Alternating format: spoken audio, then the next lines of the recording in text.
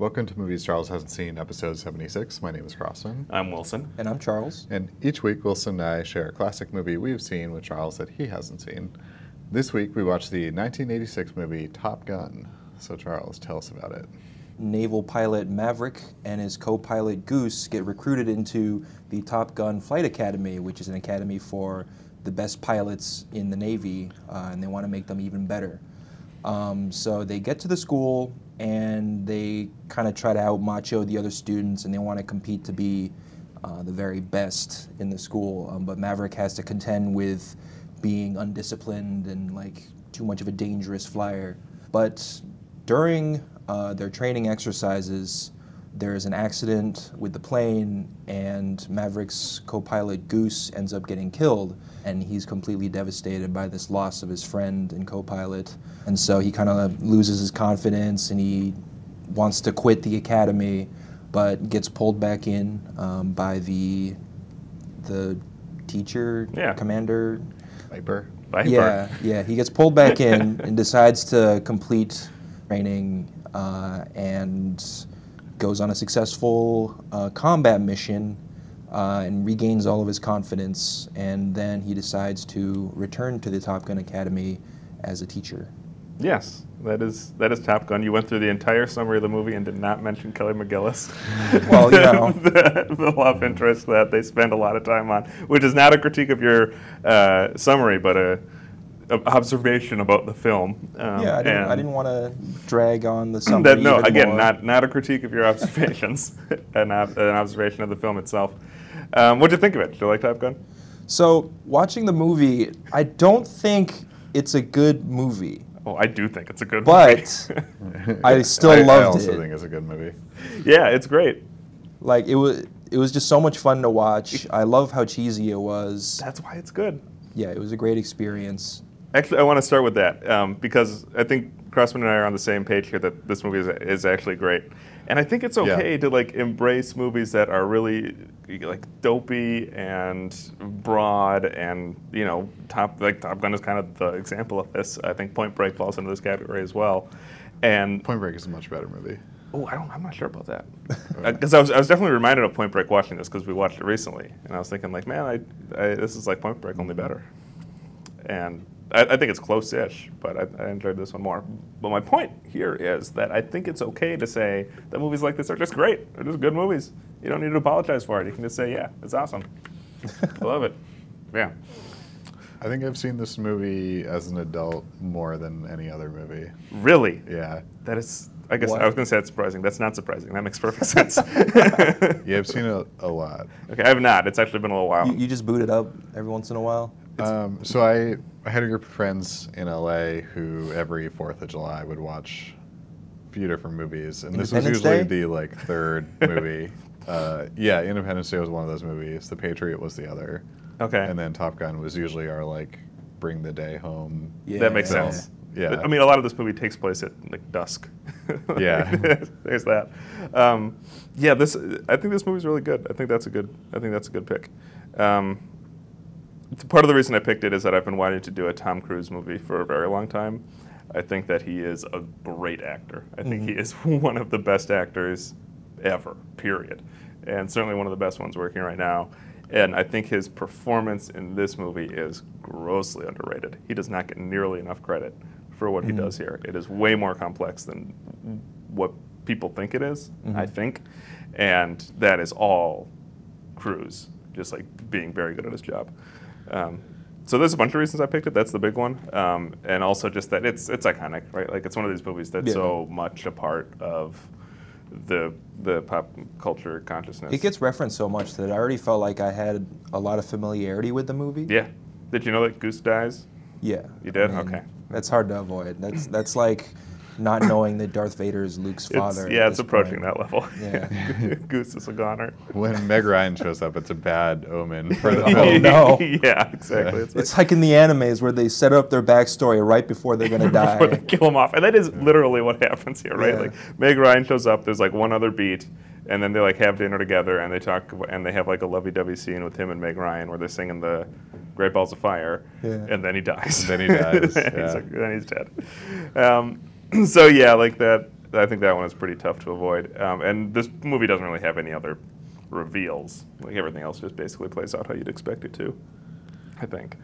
I'm impressed by your plot summary because I actually have found that people find the movie quite perplexing. Like, Really? if you were to ask people to like lay out the beats in it, I think what it adds up to is often confusing for the viewer. Like, some of the things that happen, like even why they like why they're playing balls out of the air or stuff like that. Like, well, it's But because they explain that. yeah, several times. I know. No, The engine stalled I found out. this to be a common occurrence of people who haven't seen the Really? movie before, that like they find the plotting in the movie confusing. Oh, I think that's one of the strengths of the film. I think that its script navigates like what are really pretty rote. You know, it's like you have this flight challenge, and then there's a character thing, and then another flight challenge and a character thing. Like these beats, like they make sense. Yeah. And the script, I think, communicates it pretty clearly to me. linear Yeah, plot. yeah. They may just be so flummoxed by the relationship between Kelly McGillis and Tom Cruise that like it leads you to dwell on that more than like the plot. And, Okay. like, yeah. I mean, do we want to talk about that? Like, what? Yeah, we got it, right? Yes, I think we do gotta. How did you feel about Kelly McGillis and Tom Cruise here? I mean, they had some interesting rapport, some interesting exchanges, but it did feel like it kind of escalated a little quickly because she was like very resistant to his advances, and then you just flip a switch and suddenly she's really into him. I don't know. That's like movie plotting though. I so know, wouldn't, but like I'm never ding very. this movie for I'm that. not very convinced by that kind of plot device. Okay, so Yeah. it works for me, and I can tell you why. Like, there's a relatively well-known video essay about this by Amy Nicholson, who's one of the best film critics working right now, and she's a big Tom Cruise buff. And one of the points she raises, and I think it is borne out watching the film, is that so much of their relationship is communicated not so much through the script, but through Cruise's acting choices. And I think that that is true. So you look at the opening moment when they meet each other, right? And they're at the bar. He's in his Navy formal, semi-formal wear, whatever the hell it is. And he gives this big giant performance where he's belting out the, I don't know who does that song, but that. Look it up, my computer would like explode. Right, we don't want that. So, yeah. the song from Top Gun. The other song from Top Gun. The other, the one, not the Kenny Loggins one, the other one, and not the Berlin one. Yeah, not that. You Got That Loving Feeling. Yeah, that's the that name one. of the song. Yes, Yeah. that is the name of the song. And apparently the song that plays at the beginning is just called Top Gun Anthem. Yeah. Yeah. Which I think is a funny name. That's the instrumental at Yes, the beginning. that one. Yeah, that leads into The rest of the movie. Danger Zone. Yes. Well, there's like an instrumental Danger Zone. And then there's Danger Zone. yeah, Yeah. which happens later. Yeah. Yeah. So in a sense, it's Yeah. the highway Yeah. to Yes. the Danger Zone. So he's doing I Got That Loving Feeling. It's this big hammy performance with all the other guys, right? He's pitching this to Kelly Margillis. She's not buying it.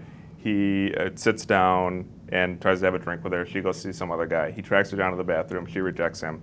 Like, she turns him down several times while he's doing this big fat performance. Finds out that she's one of the teachers at school, right? And he has an opportunity to demonstrate his, knowledge that he's actually capable of doing something. She invites him back to her house, and that's when you see a switch flip, not just in the relationship, but in how Tom Cruise is presenting the actor, right? Presenting the character. Because the way that he's pitching himself, and that's really what it is he's pitching himself in that opening scene, is very performative. And it's a performance that is large and not for her, right? It's for the other guys. It's to show that look at how big and confident and boisterous that I can be. Yeah. And once he's only going after her because he made a bet that he could score a exactly woman. right in the bar on the premises, right? And after that, you see him getting much more reserved, almost shy and quieter. He's much more open to listening to what she has to say, much more receptive to her speech, and much less concerned with showing off, much less concerned with how much of a bravado he can exhibit in any given moment. And that is not necessarily in the script. I think a lot of that is communicated through the choices that Tom Cruise makes as an actor. And I think that really, that kind of stuff really turns the relationship for me, and it's those kind of moments, and they happen throughout the film, that persuade me that this is really kind of a triumphant performance for Tom Cruise, and he stakes his claim not just as this superstar, but an actual actor that is really interested in the deeper movement of this character. What do you think of that relationship, Grossman? Yeah, it's interesting because you're right. It starts out with like him being kind of a showboat. Yeah. And then it's weird because it flips and he's like playing hard to get almost. Like well, it's when almost, she seems like actually interested. Yeah, that he turns her down. Not really turns her down, but kind of disappears. Yeah. Yeah. He just leaves. He just leaves. Right? He takes a shower and he disappears. And it's not until it feels like it's not until he can really open up and like be himself and not have to put on this Top Gun elite pilot persona for her that he's actually able to consummate the relationship. Yeah, and I think part of it also is that like he sees her as like an actual expert. Yeah. Whereas when they first meet, she's just like a girl in a bar, and not someone to be like respected by like sort of jocular Navy guys. Right. Yeah. Right. And the point is, the point isn't that what he's doing is for her. Right. It's not for her. It's for everybody but her, really. Yeah. And I think that is an important turn for him. Another point that Nicholson points out in this video that I really should link when we post this episode is the difference in his singing performance when you compare the "You Got That Loving Feeling" at the beginning of the movie to "Great Balls of Fire" towards the end of the film, or the middle point of the film before Goose gets killed. When he's doing the first performance, he's terrible, right? Like he can't sing. He's real bad, as opposed to "Great Balls of Fire," where he's relatively competent, right? Like he can actually hold a tune. Like his performance it's still like energetic and out there, but he's singing the song in a way that makes sense. And I think that's important, right? Like where he has to hide that he's good at something else and hide that he is actually trying to show some sort of talent in something other than being a pilot. And he's able to show that, yes, I have other interests. I'm a complex person with other things going on. And he does that. And that is, again, just Tom Cruise making choices as an actor. Tom Cruise is very challenging because he's a Scientology weirdo. Yeah. He's the Scientology weirdo. Yes. Yeah, sure. So it's challenging to watch his films because like normally every now and then you get this sense of like a person where you're like, oh, that person's a serial killer in their private life.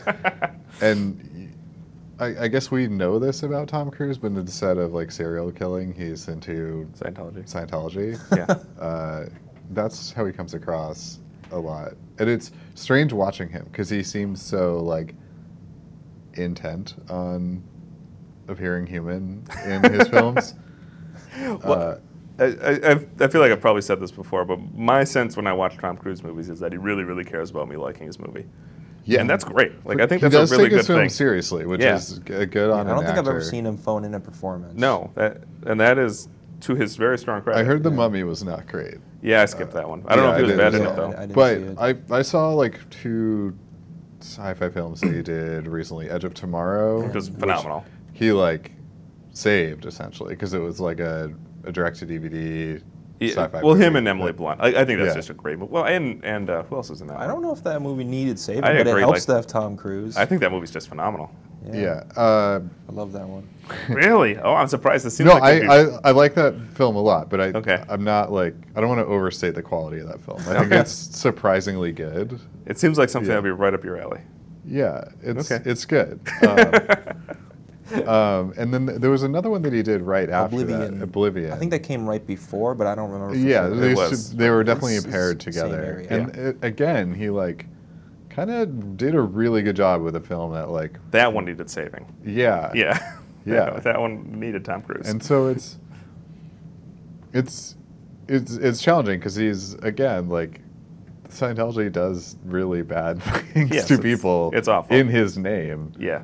And he promotes it and finances it and et cetera, et cetera. Yeah. Although, and then on yet a third hand, you have all these stories about Tom Cruise on set, and he's supposed to be this great guy, right? Like everybody that works with him thinks he's phenomenal, and like he's like goes out of his way to be like super generous and inviting to people, and like there's this story when he was doing, and I'm going to butcher this, so I'm paraphrasing, but there's this story about where when he was recording A Few Good Men, one of the other actors on there observed a pen that Tom Cruise had, and it was like this fancy pen, right? And the guy like complimented on his pen, and Tom Cruise was like, "Oh yeah, I really, this is like a collector's item. You have to go was it an astronaut pen? No, it's like fancier than that. Like you have to go to a special pen store, and it's only in New York, and they're in L.A. Okay. And so this is like the first time they're meeting each other.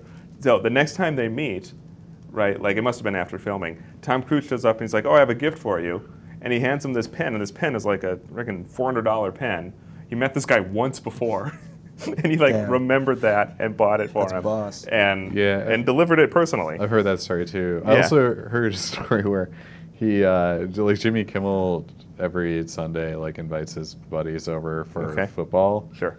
And all the TVs, and so they invite Tom Cruise. Tom Cruise brings his mother to the event, to Sunday football, and he brings cupcakes, and everyone found that like super perplexing. They're right to find that perplexing. Yeah. But it's also very nice. Yeah, right? it's incredibly nice. And, yeah, that's just it. And to have the security to like bring your mother to Jimmy Kimmel's house. Well, when you're Tom Cruise, I suppose it's easy to have that kind of security. Yeah. But you see many. Except for about his height. Yeah. Although I wonder how much that's him and how much that is the studios and the directors and things. I don't know. That's true. The volleyball scene, the net is clearly set very low. Yes. if you, I wasn't paying attention. When they pull back, the net is set very low. You probably can't actually jump up that high to clear it. I don't know how high a volleyball net normally is. It's tall. I can reach the top, but and I'm tall, but not many people can. Like, I doubt Tom Cruise can. Yeah. Yes. Yeah. I probably can't. Yeah. So there is that. So when I hear these kind of stories and I see the kind of like really generous, thoughtful performances that he puts into every single movie, and he doesn't need to do that. He is at a point in his career where he can decide not to do that, and nobody would blame him. I am willing to forgive a lot for Tom Cruise. You can still just appreciate his on-screen work, right? I mean, there's always the separating the artist from the art. Yeah, although I feel like that argument has really taken a hit the last year or so. The Scientology documentary is very troubling. I mean, of course it is. I forget what it's called, but the HBO one. Is it Waking Up? Opening Up?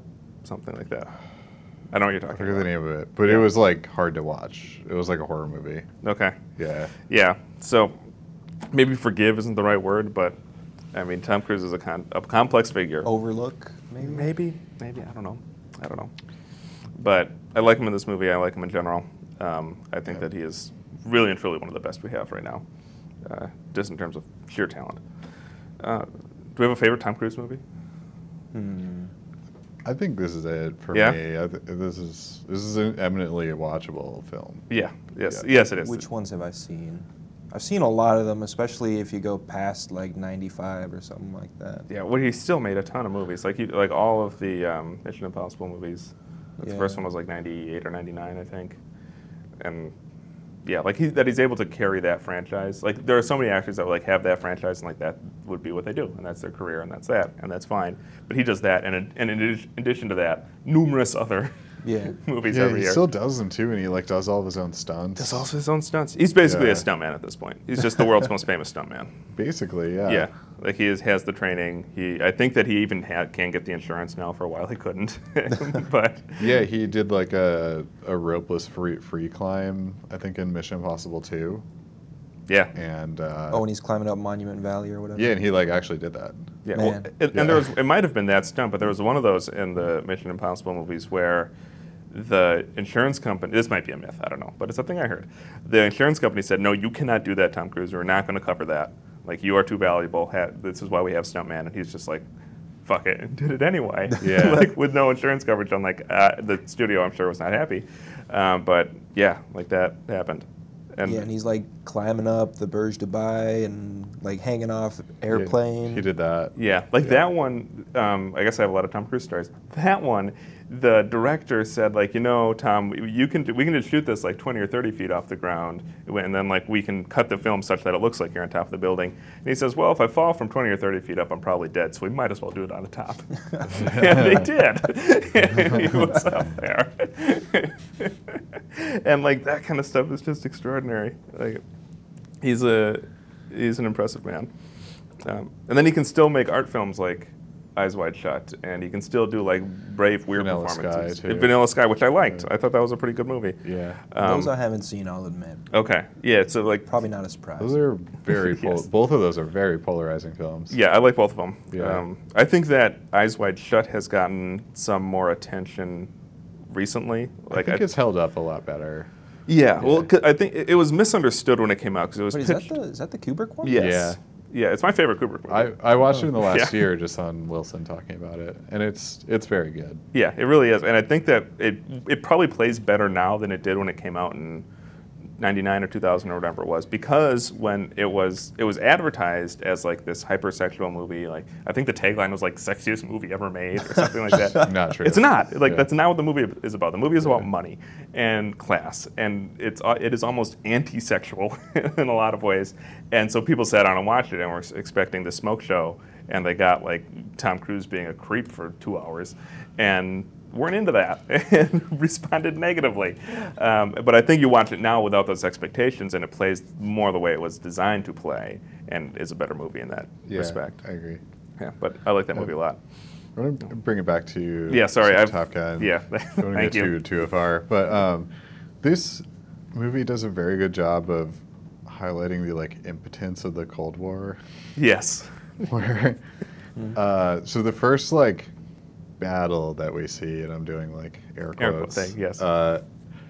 The airplanes just kind of lock onto each other but don't fire because they would cause World War III. Yes. Yeah.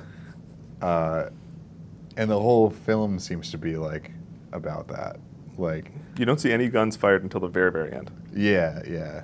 So that's kind of hilarious because this is seen as like a macho war movie, and it's really not. It really kind of underlines quite well why the Cold War is stupid. Yes. Yeah. Well, and it makes. Well, I think the grand metaphor, like on that political level, Yeah. is that. So if you look at this movie about a man, it's about a man struggling with his masculinity, and I think that is really what's going on here. Is that not just his, not the. So we watched the Tarantino scene from Sleep with Me before this, where Tarantino has his big theory about how this is really a gay movie, and like the volleyball scene is hard to not read as a gay scene. But outside of that, I really do think that it's a movie about a guy struggling with how he operates in the world as a man, and that's why you see him hiding himself with the Kelly Margulies character, why he has to have these weird line readings with Iceman and things like that. Great metaphor for the Cold War, right? Yeah. Just like macho shows of bravado. And Yes. when his best friend dies too, the next scene is Viper saying, Man "Move up." on." Yeah, like, that's it. Don't think about it. Yeah. Yeah. And he clearly doesn't have any tools to cope with his grief. He has nobody around him to go to cope with his They're grief. so bad at it too. Like Yeah. Iceman shows up and tries to console him, and he just like, He was sorry. everybody liked him. We all liked him. Yeah. And he walks away. And that was it. Yeah. And like so he gets nothing of substance from anybody around him that's supposed to be, this brotherhood, right? And his friend died when they were like play acting war. Yes. Yeah. Yeah. Which is like the stupidest, but like lately one of the most plausible ways of dying in the military. Like, yeah, exactly. Yeah. And what is the Cold War but a big giant play acting at war, right? Like that. Yeah. You're building a bunch of weapons you're never going to use. You're training a bunch of soldiers that are never going to hit the field. You're Yeah. making a bunch of threats that you're never going to follow through on. and Right? I'm not the first person to observe this, but like we currently have the F-35, which like can't fly when it's raining, or the Osprey. We've dumped a fucking $1 billion into that. Billions Yeah. and billions. Billions. The Yeah. Osprey, Billions. which is like killed more airmen than like Al Qaeda has. Like, Yeah, exactly. And same kind of thing here. Right, have you seen Pentagon Games? I think it's called. No, what is that? Charles, no. I don't think I've heard of that. It's a dark comedy, which is true, and it's based upon the the Warthog, which is like a armored personnel character that was developed by the Pentagon, and it's kind of the story of that and why it's like. So it's a documentary?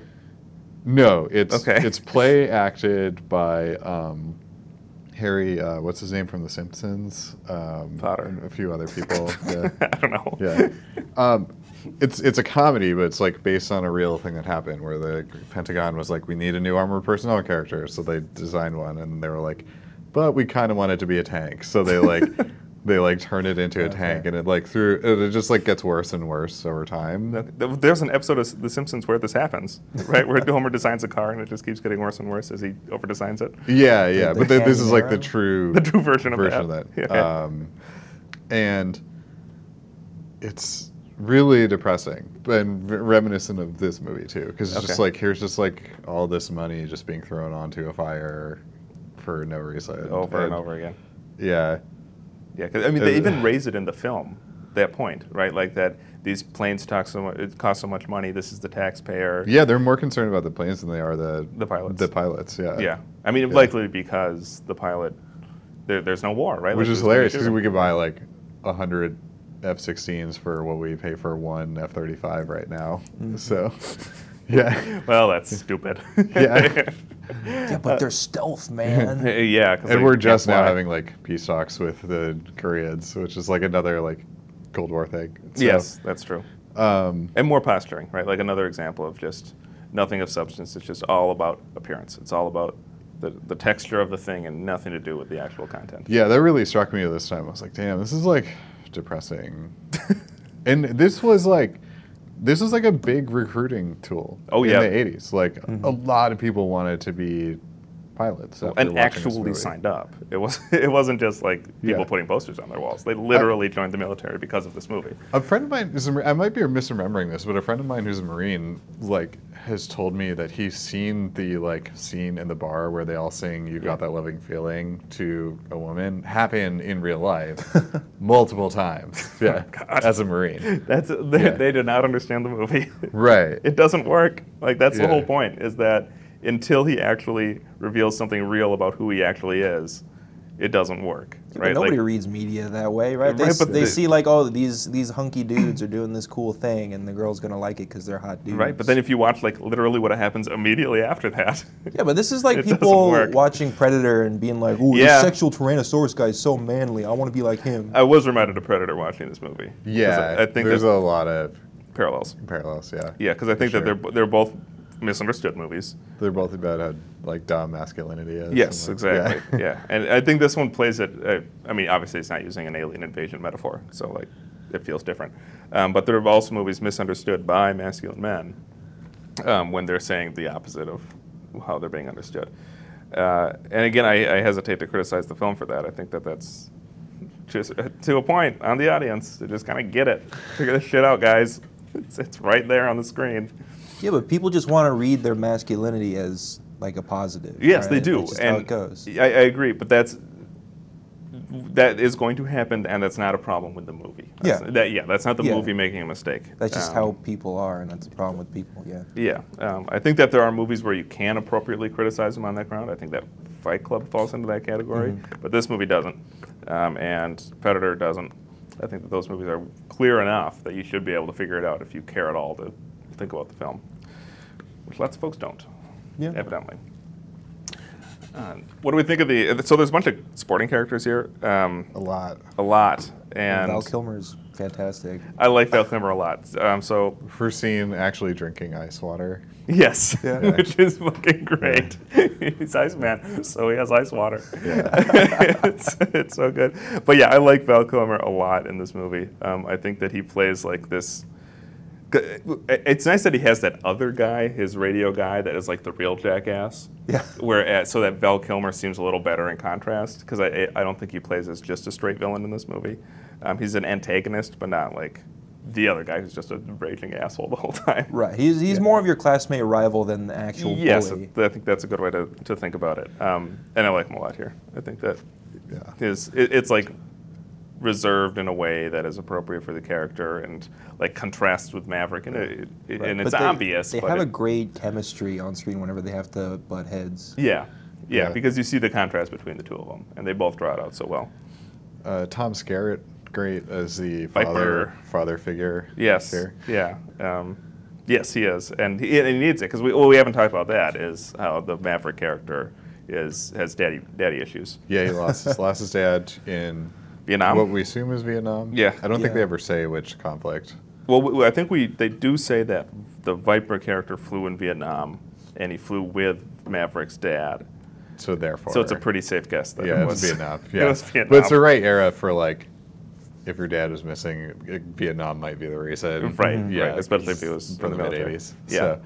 So, yeah, I like Tom Skerritt a lot here. Yeah, I mean, He's got a lot of baggy clothing, very baggy clothing. It's 1986. Yeah. Everybody except Tom Cruise had baggy clothing. His like casual shirt is like a 3/4 length sleeve, but not baseball style, like parachute style. Yeah. Yeah, I mean, for a movie that is so strongly associated with the 80s, it doesn't scream 80s all the time like some things do. Well, the music does. The music does, but it's still like good 80s music, right? Like, I Got That Loving Feeling is a good song. Like Danger computer Zone. screens. Yeah, there's a Yeah. couple of scenes with that. But otherwise, you're right. It's like, it's not particularly 80s. 80s, Yeah. right? Like, I just even, feel like the music feels so prominent that it makes the whole thing feel much more 80s. yeah, well, I Does mean, the music take your breath away, Charles? It does. Yeah. yeah, but even that, like, that's a good song. Like, Take My Breath Away is a solid, like, Yeah. pop ballad. Like, that song works. Yeah. Danger Zone, fun, goofy song, right? Like, people are Yeah, into it's it. awesome. It is awesome. Appears Exactly. Twice in this movie, at least. Less than I thought it would. Danger Zone is associated. There are more than one song in this movie. Yeah. Yeah, exactly. Yeah. But yeah, it's so strongly associated with this song, with this movie that I anticipated it just being Yeah. like playing the entire time. Michael Ironside Yeah. too, is great. He plays the instructor. The other instructor. Yeah. The one that's not. Well, Viper. Skerritt's like the leader. Yeah. Lead instructor, and Ironside is like another one. That's Joker, right? He's Joker. Jester. Jester. That was it. Yeah. That's close. But yeah, I think it's a lot of these nice little character actors that they find. Yeah, he kind of does this Yeah. thing, right? Like, he does the same thing in Starship Troopers. Mm-hmm. He's much more prominent in Starship Troopers. Yeah, and but it's like the is same. great. It's like the same character. Yeah. It's not a problem. It's a great character. Yeah. It's what they cast him for. Good at chomping on cigars and, Yeah. and saying gruff things. Yeah. Yeah. And then I can't remember the actor's name, but he was in ER later on that played Goose. Yes. And I think he does a really good job. Tony something. Yep. I Tony looked him up. something. Yeah. He was in Zodiac too. Yes, he was. He must have been one of the cops, I think. I think he was one of the detectives or something. Like Right, that. but I mean, his most well-known role is in ER. He's like Mhm. the doctor in ER. And his goose. And his Goose, yeah, and Yeah. here. I like him a lot here. Like, I think he's genuinely funny most of the time. Well, he contrasts well with Tom Cruise. Yeah. Who Right.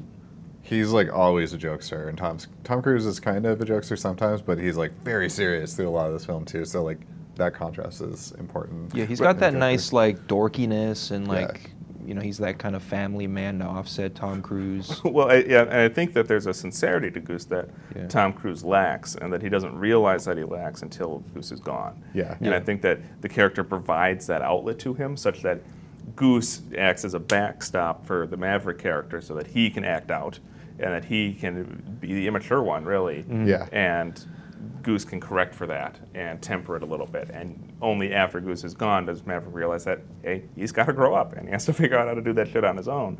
And I think that the actor recognizes that role in an important way, and in a way that prevents the character from just being a Joker. Right? Yeah. He's not only that, but he's also the mature character Yeah. in kind of an unexpected fashion. He's he- married, has a kid. So like, Right. Yeah, he has those Yeah. nice moments where he stops and like reminds Maverick of the stakes. He's like, I got a family I have to support. We have to do well at this Yep. academy, or else I can't support my family. And then like, Maverick is reminded that his actions have real consequences. Right, and then he's ultimately really reminded of that Yeah. when Goose dies. Yeah. So I think that is an important role for the character, and I think that it might get remembered as just like the jokey friend, but there's more going on there, and there's a complexity to the characters in this film that it doesn't get credit for. Everybody in this film is very sweaty. Yes, well, they're somewhere in California, Yeah, San the Diego. first, Yeah. like 15 minutes of the movie, everybody is just like looks like they're getting off an NBA court. Well, I remember especially towards the end of the film when they're back on the Indian Ocean. Yeah. And Tom Cruise is getting strapped into the airplane one last time, and he's drenched. You can see like beads of sweat all over him. Looks like he just took a shower, which he very well may have. And like I'm like, already? Like he doesn't look like he can hold on to the joystick. If you pay close attention, the first like 15 to 30 people that you see are very sweaty in this film. There's no non-sweaty person. That's I mean, and that's definitely a conscious choice, right? Like Tony Scott like did that intentionally. That's interesting. Yeah. Unless that's just the only way he knows how to communicate heat, which I guess is plausible. But yeah, I don't know. I think it's meant to show the like intensity of like what they're doing. Yes. Yeah. Which I think is hilarious because it's such a silly thing that they're doing, which is just like putzing around the Indian Ocean and like not shooting fake fighting Russians. with the Russians. Yeah. Yeah. Although then, speaking of the fake fighting, they eventually real fight at the end. They do. That would start World War III. That would be the World War III, yes. Right? Like Yeah, I was overt very hostilities in I was broad confused daylight. about that. Yeah, like there's no way nobody else noticed that. Yeah. The Russians do fire first. Right, okay, Yeah. fine. But whoever fires first, that's absolutely they're going to start the nukes flying as soon as that happens. Yeah. And I guess I just Have don't. there been like scattered incidents with like fighter jets in the Cold War? Like it happens. Like sometimes a jet will like fly over the wrong line and something will happen, right? Do they get shot down though? I don't know. I don't know. I'm not a historian. Like there was the time recently when was it like a Russian jet getting shot down over Turkey or something, and Yeah. we thought Yeah. something serious was about to go down, and then nothing happened. Yeah, so I mean, I don't know. Maybe there was some feats of diplomacy that cured Yeah, that. maybe. But it certainly feels like if there's a giant dogfight over the Indian Ocean, Yeah. where someone fires first unprovoked, like that's going to. I think it underlined just how silly the Cold War was, Yeah. though, because they were like, well, we can't do it in real life, but this is what we want to do. Yeah, so. this will stick it to those Russians. Yeah. Right. I mean, and you see that play out again, like in the opening sequence where Tom Cruise is flying upside down and they flip off the Russians, and like that shows them. Right? Yeah, like that. got 'em. It's like, yeah, way to go, Tom. There's also no MiGs in this movie. Right, No. I thought that was funny. The other MiG-28 is a plane that does not exist. They Okay. use an American light fighter. That was my suspicion, but I Yeah. don't know enough Yeah. about airplanes to have a real opinion there. The movie that is like very competently directed by Tony Scott. Scott, yeah. The Scott brothers are Competent. very competent. Wait, filmmakers, he's related to so. Ridley Scott? They're They're brothers. brothers. Okay, I didn't know Ridley Scott had a brother. You all need Yeah. Tony. Here we are. Well, Tony has passed away since Yeah, he then. died. Okay. But a couple years ago. yeah, this is. I think this is probably his best movie. But I like True Romance a lot. That might be my other. Which one? True Romance. Yeah. Yeah. Have you seen that one? Yes, it's good. That's the one Tarantino wrote. Yes. But Tony Scott Okay. directed. And it's another one with just like a rogues gallery of great actors from that era. That's a Bonnie and Clyde film, right? Kind of, yeah. I mean, insofar as it's about like a young couple that like go on something like a crime spree, Yeah. and then get their comeuppance. But yeah, True Romance is really good. It's also about the OJ. Is it? Kind of. Oh, okay. Well, I should check the timeline on that. But 'Cause that was, like, the there's an 90s. OJ like chase in. Okay, you might be right about that. I mostly remember the Christopher Walken scenes, Yeah. which are great, and that James Gandolfini like shows up, and it's like, oh, it's James Gandolfini. What I noticed though through this watch through is that the tracking of the action scenes is done very well. Yes. I was very Uh, impressed by all the fighter scenes. Like you would see them like turn the joystick in the cockpit, and then you'd see a scene of the plane like moving in that direction, and it all like tracked, and you were able to follow like. I have no idea how they shot that. They must have shot for hours. Must Yeah, have I was taken gonna say, so- how do you get a shot of these fighter planes like flying around? I mean, they're probably going at another a much plane. You lower. just have another. Yeah, you have another. Yeah, but I plane. figure like the fighter jets, they go really fast, so it's hard to have like a camera plane that's not a fighter jet keeping No, up I with think them. they do have to slow them down. So Right, I mean, what presumably we're they're going actually seeing way is like them lower. going like very slow. Right, and it's like Yeah. funny how close the planes get together because I'm pretty sure in real life the planes are very rarely an actual visual distance. Yeah. Because I mean, you just lock onto them with your missiles from miles away and you shoot your missiles, right? Yeah, I have no. I don't fly planes. That I don't wanted know. to look up because I would be really interested to understand how missile locking worked in the mid 80s. I'm not completely sure. At least in the modern era, I'm pretty sure you don't get that close to the enemy anymore. Okay, that would make No, I sense. mean, we don't have like dogfights like this anymore. Yeah. It's all drones. Drone fights. But yeah, it's very competently shot action. It's amazing how well you can pick out where these planes are in relation to one another. Yes. In midair. Yeah. Right? Like there's no geography there to orient Right. the audience. Orient them, the No, planes with they each other. do Yeah. show the ground Some, you're right, amount. okay. I think that's important actually because it Yeah, does that's fair. actually like literally ground the action. Yeah, that's true. I mean, but there are plenty of sequences where it's just open sky, and Yeah. you can still see what's going on. Right, and they do some cool maneuvers, and you can follow what they're doing. Yeah, for the most part. I think the other thing that makes them work so well is that there is this sense of narrative to them. We talked about this when we talked about The Raid, and I think it applies here as well. Yeah. Right, like that you can see like why they're making the moves that they're doing, and like what they're trying to accomplish with each one of them, and how the move connects to the goal, and what can go wrong in and the who has the proposed advantage. execution of it. Like it's really, it would be. There are a lot of worse directors that would cut that kind of stuff out and just have like planes flying around and firing at each other and trying to lock on. Yeah. One thing that Yeah. they do that I think is important, although it looks silly, is they have the actors take their masks off, I noticed and you this too. actually see which actor is talking, which would be impossible to track if they have their masks on. I was reminded of Tom Hardy in Dunkirk and Yeah. like how challenging that performance must have been for Tom Hardy. In a He's just drastic, acting with his eyes because the he's whole just time. acting with like the top half of his face, which is just his eyes. And there's a little bit of that in this movie, but mostly they just pop him off. Yeah, which you would never do No, of as course a not. pilot. You'd Like you fucking- pass out. And die. Yeah, exactly. you Your plane would asphyxiate. Like. Go down. But Well, it's they have their like helmets that are pretty distinctive. I don't know if people remember them. but- yeah, I don't think the point of removing the mask is to identify who the actor is, because you can tell. Like the helmets do that. Okay, yeah. You can tell what their So face they looks can like. Like it allows you to track in the scene where you are. 'Cause Yeah, it it's does like- that, but yeah. it allows them to just act, right? Yeah. Like just like Yeah. having your Yeah. face exposed makes acting a lot easier, and it's really hard to render a performance when you only have half your face.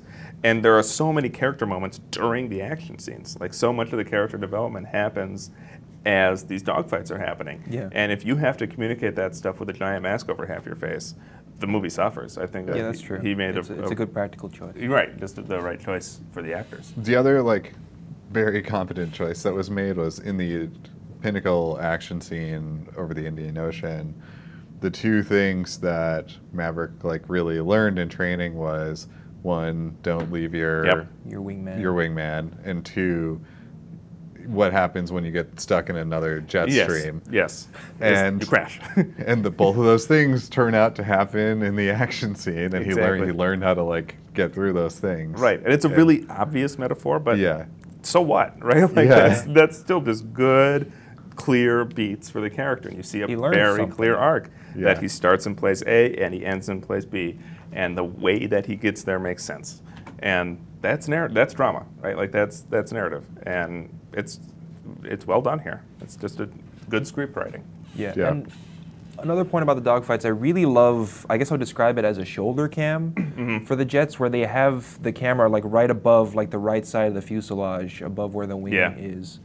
I know that some of the new Star Wars films have referenced that exact camera angle, where they have that, like the angle from just like the camera virtually attached to an X-wing, right? And people cited it's a reference to this scene, and it's just really cool. It looks great. Well, I think that I think you can go further back than that, right? Because Yeah. when I think of aerial film, and especially airplanes in film, it's Howard Hughes, right? Like that's who really did it first. Yeah, wings. And Hell's Angels and those kind of movies, like where he would strap would strap cameras onto airplanes, Yeah. and just shoot for hours and hours and hours, just having planes flying around. And eventually, like he would attempt stunts personally and severely injure himself and almost kill himself. And I think that's where you go back to. And I'm sure that Tony Scott was aware of that, and I'm sure that he had seen those Hughes movies, and probably also knew to not attempt to fly the plane himself. Yeah. The geography of the film is kind of hilarious because they're supposed to be in Miramar, but they're also in San Diego.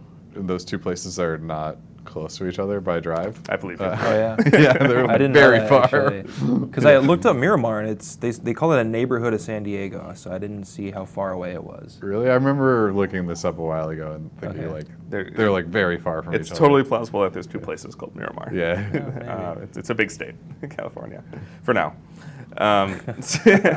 So yeah, no, I have no idea what the California geography looks like. He just rides his motorcycle really fast. He does. He does do that. Yeah, I really like, in terms of just like very 80s moments in this movie, I know we talked about there not being that many, but the motorcycle on the highway with the 80s synth music playing as the sun is setting, in his leather jacket with his aviator glasses on. It's like the most 80s thing that ever freaking happened, and I kind of love it. Like, I think that's a really cool shot. Great, yeah. This movie's getting a sequel. That's unfortunate. 32 years later. And not necessary. Yep, it's called Top Guns with an S. And Tom Cruise is in it. Val Kilmer's coming back too. I went to the theaters yesterday and I saw 7 trailers, all of which were pre-existing content, either sequel or remake. Yeah, that is a bummer. What'd you see? Well, I'll talk about it after. Oh, okay. Okay, great. Break. But yeah, they are making a sequel for this one. Val Kilmer is on board. Tom Cruise is on board. They were apparently trying to talk Francis Ford Coppola into directing it. Which is fucking wild. He's making wine, so. Right? I think he turned him down. But man, I would watch that movie. So yeah, I guess it's happening. They have Ironside's still kicking. Yeah. So is Kelly McGillis. Yep, Skerritt. I have no idea if he's around or not. He's still alive. Tim Robbins is. Yeah. Yeah, and the guy that played Goose is also still alive, and he suggested some sort of goose ghost showing up in the movie. A goose, yes. They do, not to to get too far off topic, there are a lot of token black guys in this movie that don't get equal billing here. Definitely. They have the credits at the end where they show a cut of the actor. All the white actors, and they skip over all the black actors. They have no lines. None of them were main characters. Yeah, but they have non-main character Yeah, I know. In the thing, and I was like, oh, this is again the 80s. Yeah. So hopefully in Top Guns they can correct for that and have some black pilots. And I don't know if they'll correct for. Does Top Gun School still exist? I don't know. I know it's probably. It is based on a real thing. No, they're just using drones to fire up child-seeking missiles or something. Yeah, exactly. That's Top Gun too. That's all it is. Yeah. Yeah. They made a movie about that a couple of years ago where the guy from Breaking Bad, not Bryan Cranston, the young one. Aaron. Yeah, Paul? that guy. Yeah. Aaron Paul. It's a drone pilot, and it's this kind of encapsulated moment movie where they're trying to decide whether or not they're going to do their don't they? There's a little girl in the. I think it's called I think it's called Eagle Eye. It was actually not terrible, but it was also kind of don't you feel bad? Eagle Eye was a Shia LaBeouf movie. Yeah, you're right. It was not called Eagle Eye. It's something like Eagle Eye though. Yes, it's something Eye. Yeah. I think Alan Rickman was in it. And Helen Mirren. And Helen Mirren. Yes, you know what I'm talking about. I do. I watched the first half on a plane, I think. Okay. I think I actually. And I was like, this seems good, but I got to get off this plane. Yeah, I saw it in theaters, and I remember liking it, but also it was kind of a don't you feel bad for this drone pilot kind of movie. And I was like, not really. He's a drone pilot. Yeah. Fuck that guy. Yeah. Yeah, maybe that's what Top Guns will be, only with a better soundtrack. Yeah. Yeah. I don't know. Anyway.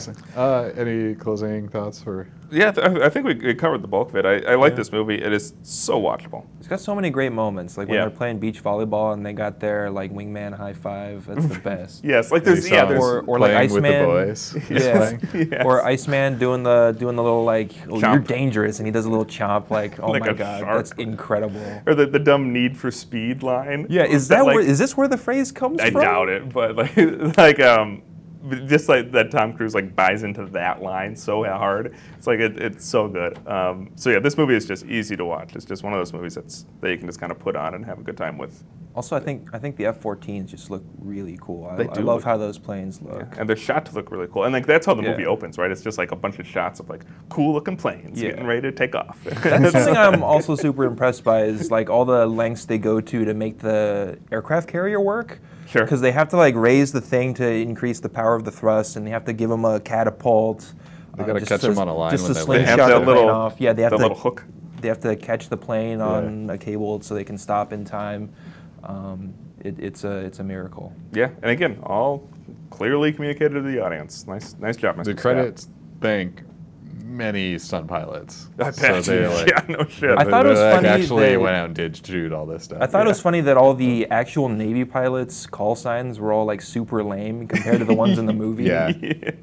I forget what they were, but they were not nearly as cool. Those good ones get taken right away, I'm sure. Yeah, it'd be like Scotty. Yeah.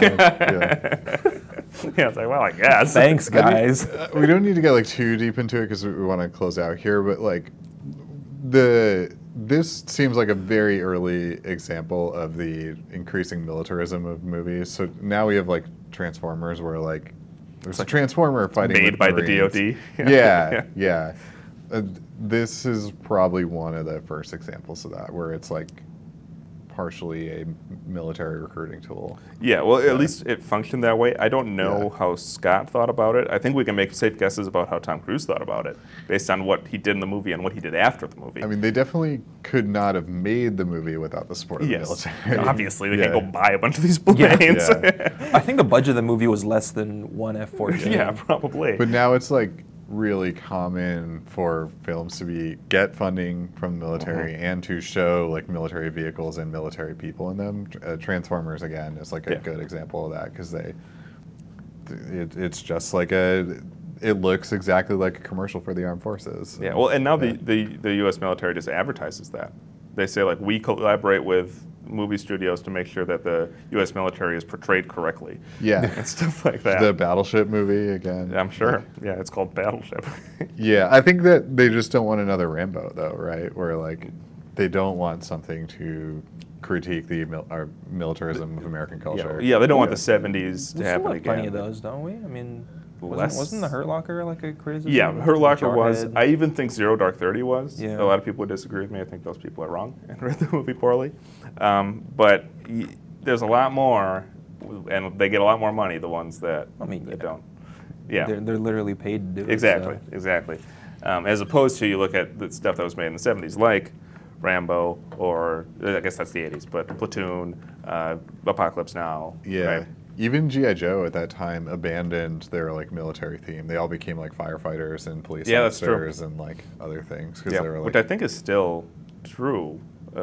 They've come back around to did they? Okay. military. I'm not. I think post 9/11, like Yeah. yeah. The firefighters were very popular post 9/11. Yeah. In any event, in terms of the closing thoughts, like I said, I do like this movie, and I think it's an easy recommend. Yeah, I like this movie a lot. Again, it's I think the movie that I've seen most as an adult. Okay. Are you going to watch it again with your 4th of July? I won't be in LA, unfortunately. Oh, okay. Bummer. But I will force people to watch it. Good choice. And Independence Day and The Patriot. Okay. So that's a hell of a lineup. Yeah, All right. super glad I finally saw it. Two out of those three movies are directed by the same director. So That's true. Yeah. And anyway, we will be right back. Find out what Crossman saw this weekend with Things We've Seen. Thanks. And we're back with Things We've Seen. This is our segment at the end where we discuss more recent movies we've likely seen in theaters or sometimes at home, often more contemporary than the ones we discussed during the show. Crossman, you teased us earlier with a movie that you saw yesterday when we were recording. What was it? So I saw the biggest movie of the weekend. I saw The Incredibles 2. Of course you did. Yeah. Nice. I try to see all Pixar films. Right. in theater. I also saw The Incredibles 2. That's also my entry for today. Okay, you guys, Okay, I did not see it, but great. go ahead and, I'm going to see it. Should also talk about the short. There's Yeah. a short in front called Bao, which is kind of like a cute family film. Is that Bao with a W or Bao with the Bao? B-A-O, like the soup dumpling. Oh, that Yeah. was Or not going to be pork my other dumpling. guess. I don't know if Bao automatically means soup dumpling, but Dumpling, yeah. dumpling. Okay. Okay. I thought that was a pretty cute little animated short. It was cute. It was very Yeah. strange. It was a It's very shocking strange. choice that they made. I don't know if I want to really spoil it, but like the theater reacted very strongly to it, and I thought that was very amusing. Yeah, same. Yeah. What does that mean? Did they like it? I think so. I mean, Yeah. like they immediately like show you what actually happened and what it meant. So you get it, but in the moment you're not sure if they're gonna keep going, or if it's gonna end right there, and you're Yeah, like, "What the hell just happened?" It starts with the mother making dumplings, and then something fantastic happens. Okay. and it's cute and it's yeah. Should we just summarize it? Like I don't know if there's no, like a I think statute part on of the spoilers. charm Okay, is yeah, like the good okay. reveal, but yeah, that's true. That was cute. I thought it was interestingly animated. It looks almost like a stop animation, but it's clearly not. There's like an interesting like play between the reality, but also the extreme fakeness of the characters. Which It was is very interesting. Chinese, which I appreciated. Yes. Like the characters, like they had very distinct, like kind of Chinese, like facial archetypes. I guess you could describe them as. And the food, I mean, animated food always looks amazing, but it looked fantastic. Yeah. And very Chinese. And it's also like also an immigrant story, right? It's about Yeah. food and like how food is like translated through family. Yeah, and how Yeah. it like brings the family together. Yeah. and, So I thought that was really cute. The other funny thing that was in front of the movie was this like apology commercial for The Incredibles 2, where they have the live cast, like the voice actors. So it's like Samuel Jackson and Greg T. Nelson and I forget Holly the woman's Hunter. name. Yeah. Holly Hunter is. I forgot it was her. Yeah. More than And- Holly Hunter in the world is a good thing. and a few other people, and they're like, we know it's been a long time since the first Incredibles, Right. and we're sorry it just like Movies took a are long hard to time. make. Yeah, That's true. and then and they're like, and here it is, The Incredibles 2. It ends, and my theater like started clapping. Like I thought yeah. I thought it was funny because they played that Yeah. before everything, right? And so they're like, Yeah. finally, we're about to show you The Incredibles 2. And then first, the a short. bow. Yeah. That's funny. But I think they were like clap. They were like Yeah. super excited for Incredibles 2. The movie itself is beautifully animated. It's this like 60s throwback style where everything is like super modern. They make references to like Googie architecture. What is that? It's the like super modern like space, like the Jetsons is a good okay. example of like Googie architecture where it's like space modern. Space modern by like 50 standards. Yeah, Okay. and like early 60s standards, yeah. So you have like a lot of like very like circular curves in the architecture or like giant triangles to like Sure. form things. Yeah, and I like things love look like that they have style. antennas and like giant roofs for no reason. Okay. There's a few like surviving examples of it in LA, and they're mostly diners.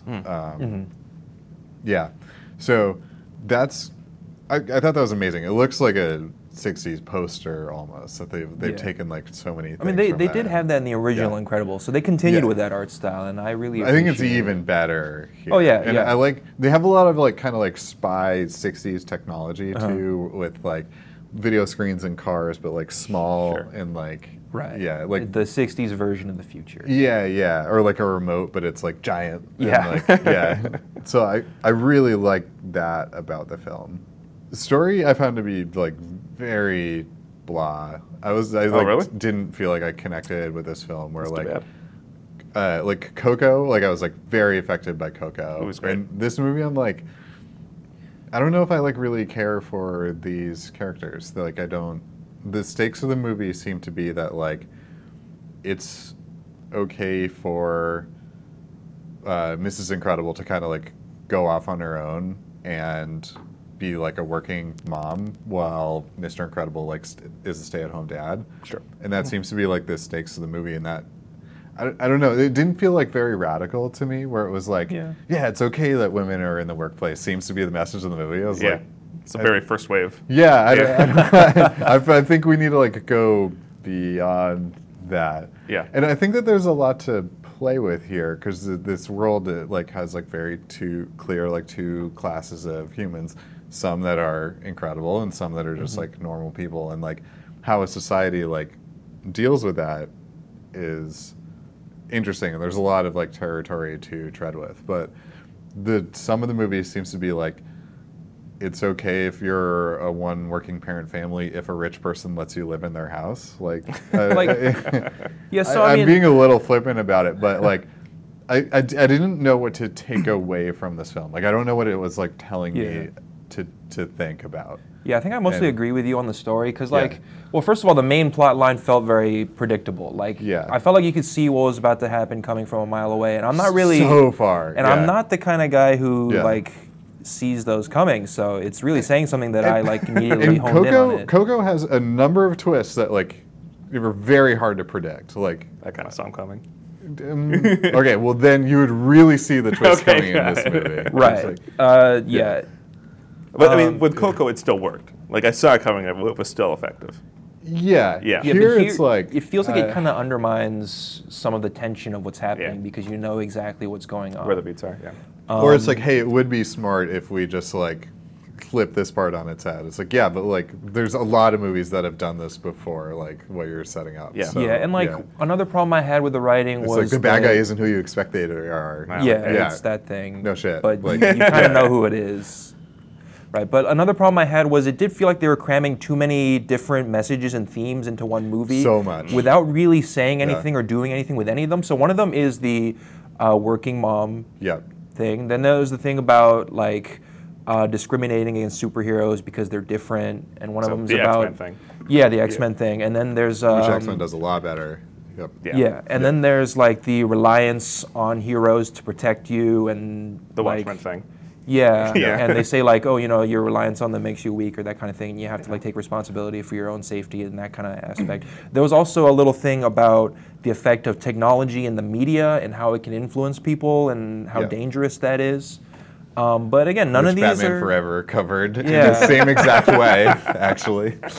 That's funny, I stole forgot that line about that from Batman movie. Forever. Yeah. But yeah, all these are introduced. The other subplot, is, which is important to the film, is the teenage daughter.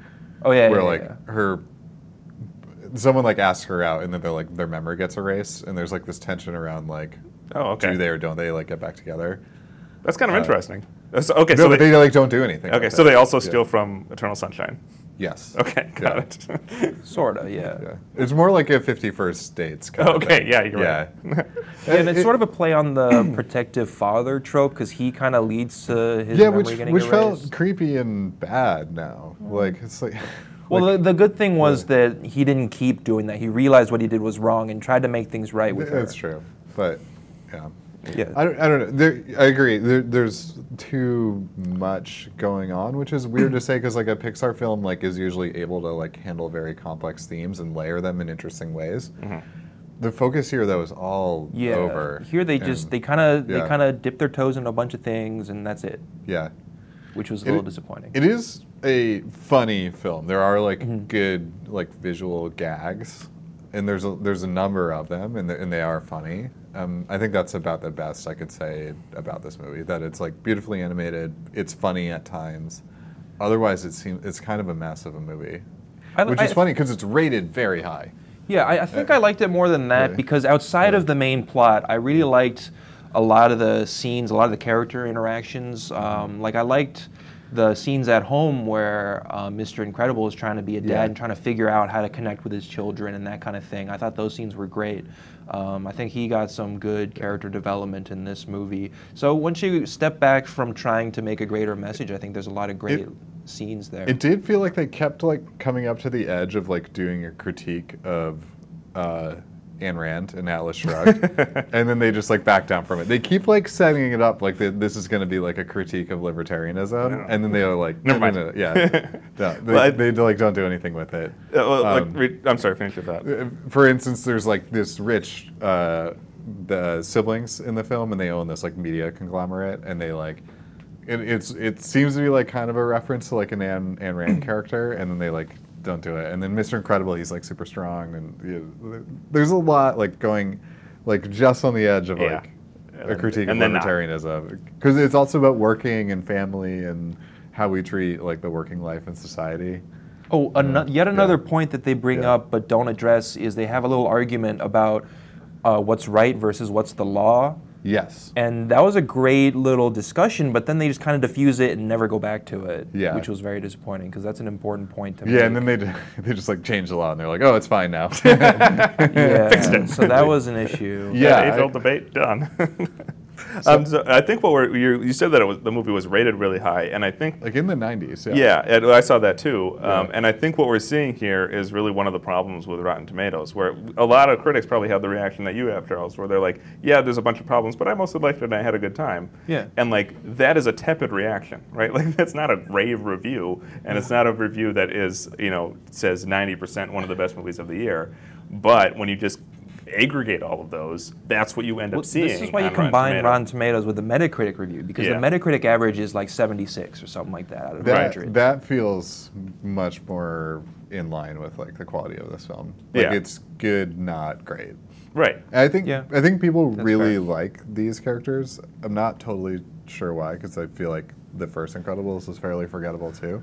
Oh yeah. I mean, I like whereas the first like one. Toy Story 1, 2, and 3 like really like. That's the best that Pixar's done for sure. Yeah. But yeah, WALL-E also like that one. And Coco and yeah. So They have a lot of hits. Yeah. Yeah, I don't know. I know that Pixar was going through a lot of turmoil when this film got made, because was it Brad Bird? That sounds right. One of the big wig guys at Pixar got Me Too'd. It's Lasseter, I think. Was it Lasseter? Maybe. I don't know. Yeah, I think you're right. I think so. Because they showed Brad Bird in that like apology commercial. I Oh, don't okay. think they would have So, done that if he got not Me Too'd. him. But Yeah. John Lasseter got yanked from Pixar, and I think that was during the making of this film, and that I'm sure That'll fuck it up. Yeah, that'll fuck things up. Yeah. I also want to comment on how great the action scenes were. I think they were all phenomenal in this movie, and that makes for it being a more like a very fun experience. Like there's one where Elastigirl has a motorcycle that can like split, so she can use her body to like maneuver around, and like it's really cool how she uses her abilities in that scene. And just like I just thought every action scene was spectacular. There's one later on where like the different superheroes fight with their powers, and you see how they like counter each other's powers. Or like combine their powers together. I mean, you see that in a lot of superhero movies, but that's always cool to see, and it's very well done. Right. There's one minor character that has basically the portal gun ability. Yeah, she was awesome. And it's so well done. Yeah. Okay, that's cool. To track it is awesome. Yeah. I did think her character was a bit funny because she seemed like kind of the Tumblr personality in a character. Yeah. But it's cool to see them on screen. I just thought it was kind of funny how on the nose it was. Okay. So I think this is good. It's worth seeing in theaters. Yeah, I'll check it out. I don't think it's a great Pixar film, though. Yeah, there's a bunch of stuff that I need to see because I had a slow weekend, but slow movie-going weekend. But yeah, this is on my list. What did you see this weekend, Wilson? Yeah, this is one of the rare weekends when I didn't make it to the theater, but I did watch a movie at home. So I rarely rewatch films except for the show, and so I want to try going back to some of my favorites from recent years and just seeing how well they hold up. So I watched Handmaiden because it was streaming on Prime. And that was my favorite movie of 2016, and it holds up. So this is Chan-wook Park, who's the same guy. It's a Korean film, same director that did Old Boy, which is his most famous movie. I think this is better than Old Boy. I think it is his best film. The premise is that it's something like a heist film. It takes place in Korea in the 30s or 40s, feels like. Woman is there's like a band of thieves or con people essentially. Woman is going to go undercover to a rich man's house disguised as a handmaiden for this guy's niece that lives there. They're going to case the joint, figure out how to steal all the stuff from her and get rich doing that. And drama ensues from there. And to say more about it, it kind of spoils a movie with many, many twists, many turns. And what you really see, I think, and what makes this movie great is this is now an experienced director really at the top of his craft. And the way that he handles audience sympathies and audience expectations is expert level. Like you have your allegiances in this movie shift at least 2 or 3 times in 180 degrees, where the people that you thought were the bad guys are now the good guys. The people you thought were the good guys are now neutral. And he can do that in an unexpected way, but also in a way that makes perfect sense every time, is to me extraordinary and really a sign of a very strong director. The movie also functions as a metaphor for the relationship between South Korea and Japan, which is obviously very fraught, considering Japan has been at war with Korea several times. And the instinct to adopt a hostile culture. What? On that, I remember during the last World Cup, and we're in World Cup season right now. Yes, we are. They did a poll of like all the participating countries. And they like went to the countries and like did a poll in each country. And it was like, which country do you want to most see lose the World Cup? See where this is going. And all the countries said the U.S. Except Japan, which said Korea, and Korea, which said Japan. Okay, well then this movie is Wait, probably... China didn't put Japan? I don't think they were Asked? in it last time. Oh. Yeah. Okay, well of course the U.S. is going to lose. We're terrible at soccer. No, but they want to see lose the most. Okay, well I mean, yeah, that's what's going to happen. Yeah. They're going to get what they want there. Well, all the other countries love it. Yeah. So yeah, this movie is probably bearing out some actual historical or some social facts then, because it's about the hostility between that relationship. And the main antagonist in the film is a Korean man who very strongly adopts Japanese culture, and it's about how that it examines the psychology of that and what motivates that and the impact that has on the people around him and the people that he works with and for, and his family. So I realize I'm being kind of vague about what this movie is actually about, but I cannot recommend it strongly enough. It is on Amazon Prime at this point, so you have no excuse. Go watch it. It is thrilling, exciting, unexpected, and still my favorite movie from 2016. So go do it, both of you. You have the pick next, Crossman. What are we going to watch? Yeah, so I want to watch it. This is going to come out on the 4th of July week, so I want to watch a very American film. I'd like to do Friday Night Lights. Oh, yes. Yeah. Okay, I'm into it. That's a really good movie. I like this movie a lot. And there's a deficiency of like good football movies in the world, and I think that this might be the best one. There are a lot of football movies. Okay, a deficiency of good football movies in the world, and this is definitely one of the good ones. Yeah. So that is an unexpected pick, but I'm into it. So thanks for listening, everybody. If you like the show, please share it. We don't advertise. We don't tell anybody else about it. We keep it a very tightly held secret. So it's up to you to tell people. We're an exclusive club. It's a very exclusive club. But thank you for listening, and join us next week for Friday Night Lights.